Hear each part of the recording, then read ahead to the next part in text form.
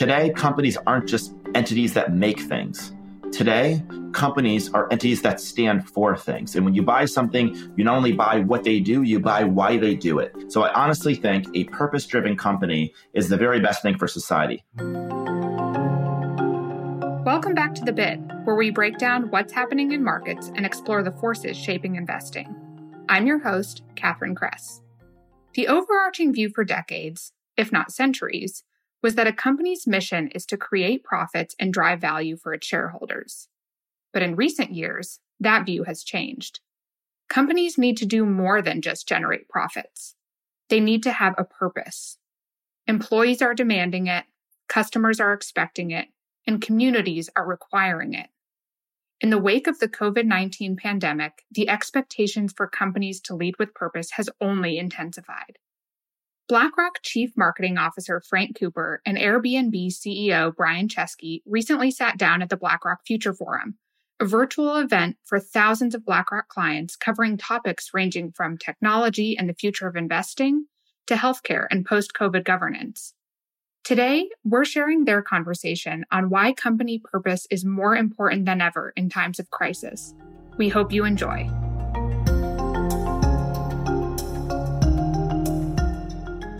We're at a critical moment in our society overall, but we're also at a critical moment in business where purpose during this crisis, I believe, will become one of the most critical factors in determining who emerges from the crisis more strongly.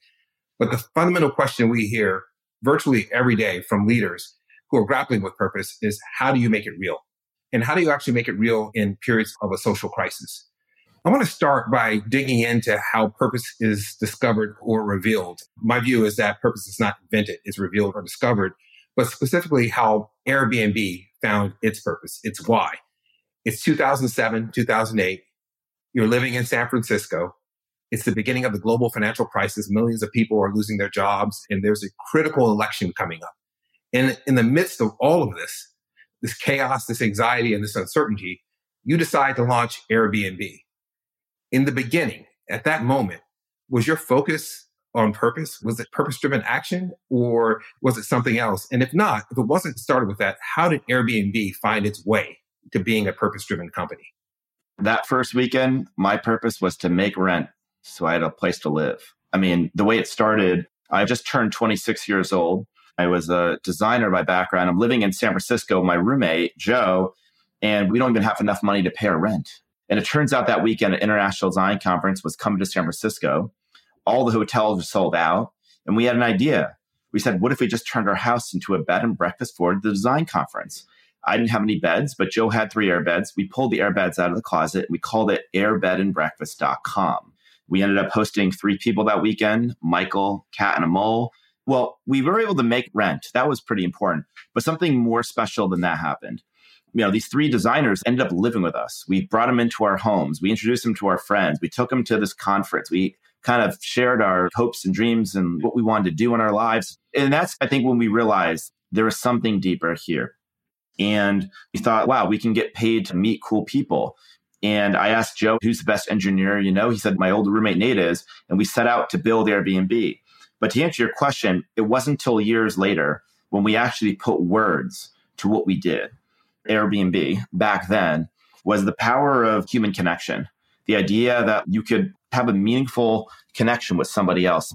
And so years later, we kind of put words to it. And we basically said our purpose is really this idea that you can belong anywhere. And I think that a mission is the reason people actually come to work every day. It's the reason people actually buy your products. It's the reason that people actually want you to exist. I imagine some CEOs and leaders are thinking, okay, Brian, that sounds great. You're from Silicon Valley. You guys have the high-minded ideas and ideals, and you guys are always pushing the envelope. My company, we've been around for 50, 75, 100 years. Is this purpose thing? Is it just for newer companies, for the kind of leading edge companies that are starting out? If you were advising a CEO at a company that's been around for 50 to 100 years, what would you say to that CEO about purpose-driven leadership within their company? I would repeat back something you said, and I'll just add to it. You said companies don't invent their purpose, they discover it. If that's true, and a company's been around for 80 years, then they already have a purpose. They already have ways of doing things. They already are distinct. I love that when somebody once said, imagine your company is on the brink of disappearing or it does disappear. And your customers and your employees and your partners have to go to your eulogy for your company. What would they say? Whatever they'd say at the eulogy, that's why you actually exist. And I never really thought I'd have to ever have done that exercise in my head until 4 months ago when a global pandemic shuts down all of travel and suddenly our business flashes before our eyes. What's fascinating is that if you rewind back a couple of years and you looked at book titles, there are a bunch of books with the word purpose in the title. A bunch of CEOs and leaders were saying, hey, I'm purpose driven. And the economy was doing fairly well. People were feeling good. Stock price was strong. We're now in the midst of a deep crisis. And some of the skeptics will say, you know what, that purpose thing was fascinating. I want to hold on to it, but I'm going to put it on hold right now because I'm in the crisis and I'm fighting for my survival. What's your perspective? How do you manage Airbnb through this tumultuous time where we are trying to survive, but we also want to emerge stronger? How do you put purpose in perspective in a time of crisis? Well, honestly, I can't think of a better time to put purpose into the center of the company in a time of crisis. In other words, a way a company could discover its purpose is to look at prior crisis and see how they handled it and what emerged and what was unique. I just want to back up and say the following. I came back from the holidays like many people who are fortunate enough to go somewhere for vacation. And I came back this January feeling pretty good about myself and pretty good about the company. We had a pretty good run over 10 or 12 years, and we were planning to go public. And then suddenly, within 6 weeks, we lost 80% of our business, 80% of what we had built more than a decade creating. And in that moment, I saw our business flash before our eyes. It felt like I was staring into a travel abyss. There were reporters writing headlines like, will Airbnb exist? And will they survive the coronavirus? And in the midst of the crisis, suddenly when your business drops by 80%, everything breaks at once. I'll give you an example. We had more than $1 billion of reservations that customers, guests, had booked on Airbnb. It wasn't our money. It wasn't the host money. It was money we were holding on behalf of the host. And you pay the host when the guest checks in. Suddenly, more than $1 billion of cancellations come in. What do you do when $1 billion worth of customers want their money back, but the people that depend on the money host are telling you they need this money to pay their rent or their mortgage? That was the first test in how do you manage multiple stakeholders. We were going to have to make a series of defining decisions during this crisis, and that these decisions were going to be leaving indelible marks over the course of a decade. And I decided at that moment as a team that we were not going to make, quote, business decisions. We were going to make, quote, principled decisions. A business decision is a decision you make when you try to optimize for the outcome, and the outcome usually benefits the corporation. A principled decision says, you know what? Things are so bad. They're so crazy. I don't know how they're going to end. How do I want to be remembered? So we decided to refund the guests because we didn't want them feeling like they were going to moral hazard traveling in the midst of a pandemic. We ended up giving $250 million of our own money to hosts. We didn't ask for the money back. That was a big deal. And then we had to do a series of other decisions.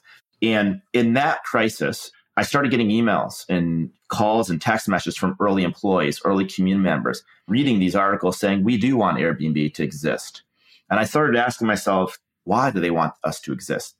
It's the idea that at the end of the day, what we're really just trying to do is help bring people together in communities all over the world. And that is a pretty special thing. And it's actually even more special now during a pandemic, because there's also another pandemic or epidemic happening in this world. It's an epidemic of loneliness, an epidemic of division, an epidemic of disconnection, isolation, race. And they're all things that are basically obstacles to people connecting and coexisting together. As we get more digitally connected, it doesn't seem like it's totally getting better.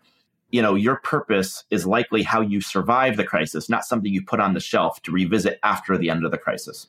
What's fascinating about that, you mentioned earlier, purpose requires courage and commitment and consistency. What you just explained certainly demonstrates that. The other interesting thing about a deep social crisis is it reveals the pain points and the tensions that exist beneath the surface of everyday life in society. And the coronavirus pandemic has, among other things, brought to the surface of mainstream culture issues of racial injustice and racial inequity, as well as the related topic of diversity and inclusion. As Airbnb seeks to create a community and connection through hosts and guests, how do you think about mitigating the inevitable challenge of bias?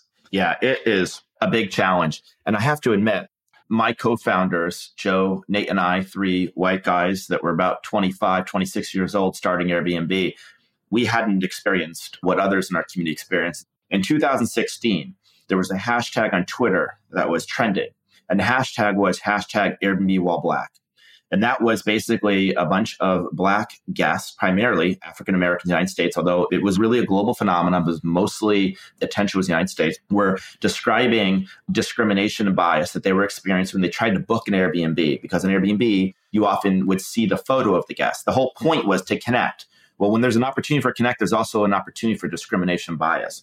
And this became an existential crisis for us, right? If our whole purpose is to help bring people together, discrimination and bias is a major obstacle to that purpose. We declared it emergency. And I think one of the things is a lot of times I think there's an instinct of leaders when there's a crisis to not jump on it right away. We always wanted to feel like we made a bigger deal about a crisis than the public did. So if the public is a 8 out of 10 on outrage about the crisis, we're going to be a 20 out of 10, because either we get dragged into the future, kicking and screaming, or we can lead our way into the future. And always the goal was we must do more than the world expects. Because if you do what the world expects of you, you get zero credit. You always end up falling short. So we said we have to skate into the future of where the world is going and choose to be a mirror of society where it wants to be. But that gets really hard, because now you have to start admitting stuff like you're not where you need to be. So we did a whole bunch of work. And over the last 4 years, it's culminated in a partnership with the largest online civil rights group in America, Color of Change. They've never done a partnership with a tech company before. And we partnered with them to work on a project called Project Lighthouse, which essentially is a huge commitment to try to end discrimination on our platform by measuring it. No internet company has tried to measure the amount of bias and discrimination on their platform in a systematic way.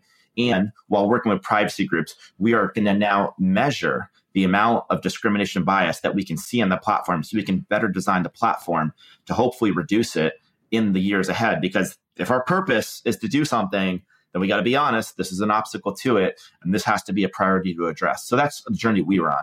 And I'm sure people recognize and they commend you and Airbnb for embracing purpose and ESG and diversity and inclusion. And that's all great. But is it profitable? Do you see purpose and profit being at odds? Today, companies aren't just entities that make things. Today, companies are entities that stand for things. And when you buy something, you not only buy what they do, you buy why they do it. That is how billions of young consumers are going to think. Businesses are becoming so big.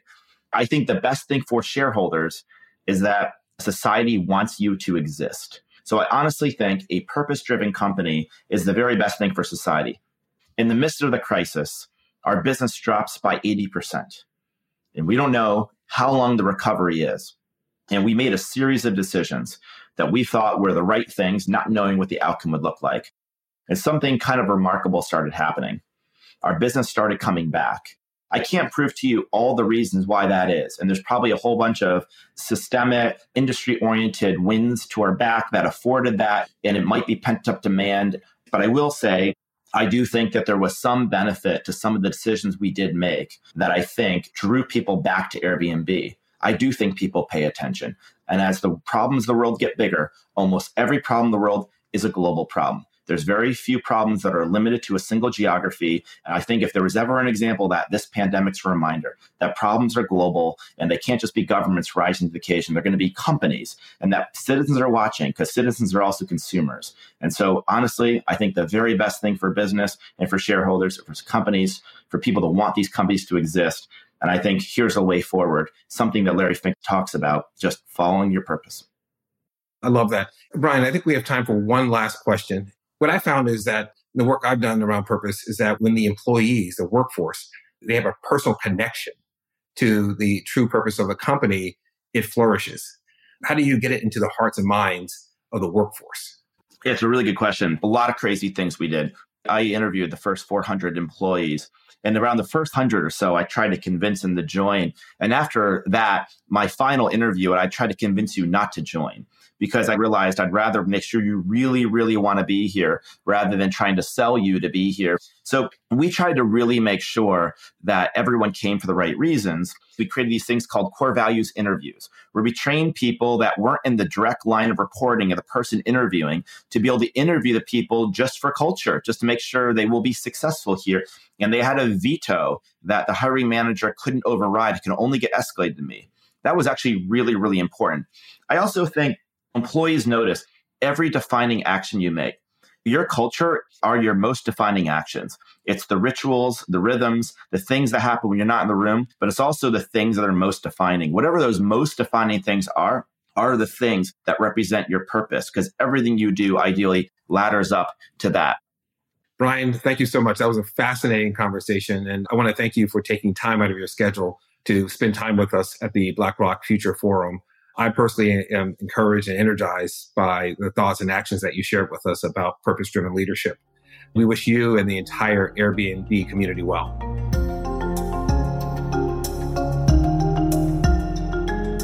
This material is for informational purposes and is prepared by BlackRock, is not intended to be relied upon as a forecast, research, or investment advice, and is not a recommendation, offer, or solicitation to buy or sell any securities or to adopt any investment strategy.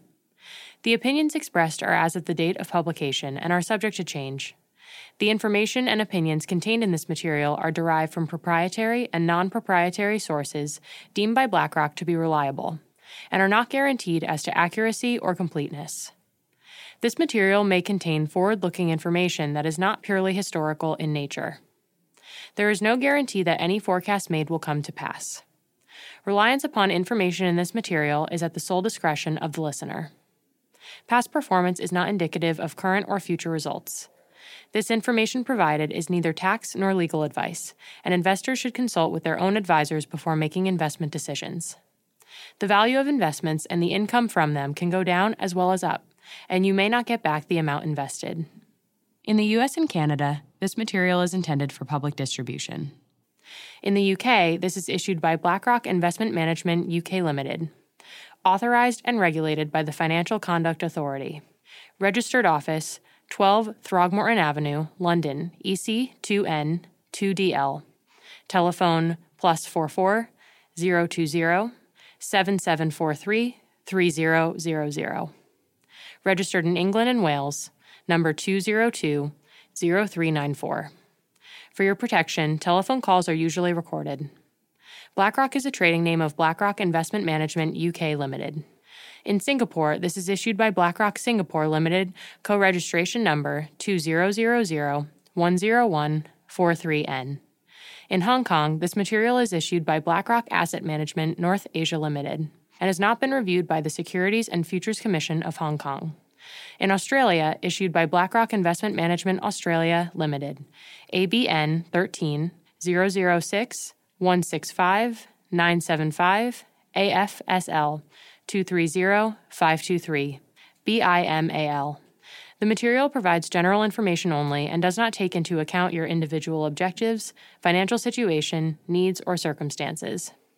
In Latin America, this material is for educational purposes only and does not constitute investment advice nor an offer or solicitation to sell, or a solicitation of an offer to buy any shares of any fund. No securities regulators in Latin America have confirmed the accuracy of any information contained herein. The provision of investment management and investment advisory services is a regulated activity in Mexico, thus is subject to strict rules. For more information on the investment advisory services offered by BlackRock Mexico, please refer to the Investment Services Guide available at www.blackrock.com/mx. Copyright 2019 BlackRock Inc. All rights reserved. BlackRock is a registered trademark of BlackRock Inc. All other trademarks are those of their respective owners.